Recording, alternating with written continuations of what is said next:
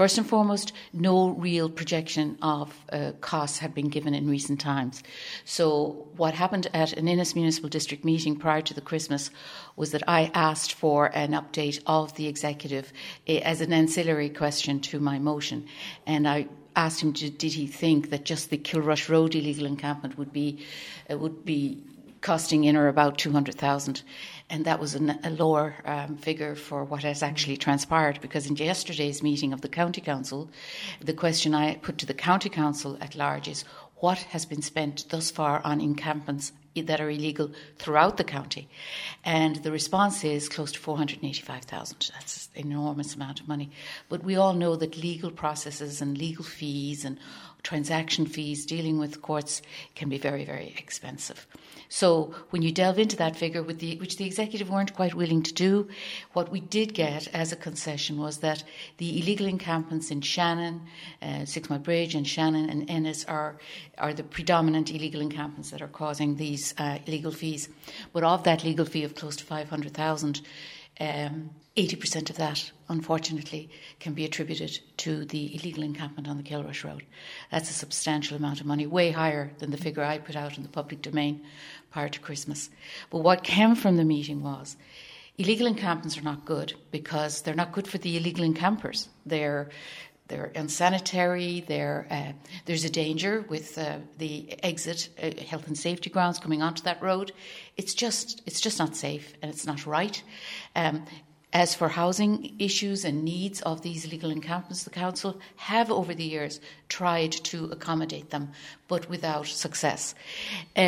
What also came from the meeting, Sean, was a lot of councillors spoke, while concerned about such a high figure for legal costs and legal fees, they spoke in support of the council's executive team and their efforts to get a resolution to this. And the Clare County Council will be a council, and this decision that will ultimately come from the High Court will be a decision that will be very much watched. I'd say every single council in the country has a watching brief on this case, because it entails an ultimate decision from the judiciary as to whether public lands are available for encampment. And that means that a certain cohort of our society can encamp and live indefinitely, whereas you and I would have to seek permissions to go on private lands, never mind try to encamp on public lands. So it's a very, very important matter. And the Chief Executive, when he spoke yesterday, did speak in those terms, that it is a very important one. And he also expressed gratitude to the councillors for their support of the strategy, the legal strategy that's been adopted by the council. You've spoken of the enormity of the figure that has been spent on pursuing these legally. Does it stand to reason, though, that pursuing something like this in the High Court is going to cost a massive amount of money? Would you question that figure at all, or is it just simply the nature of it? Yeah, it's the nature of it.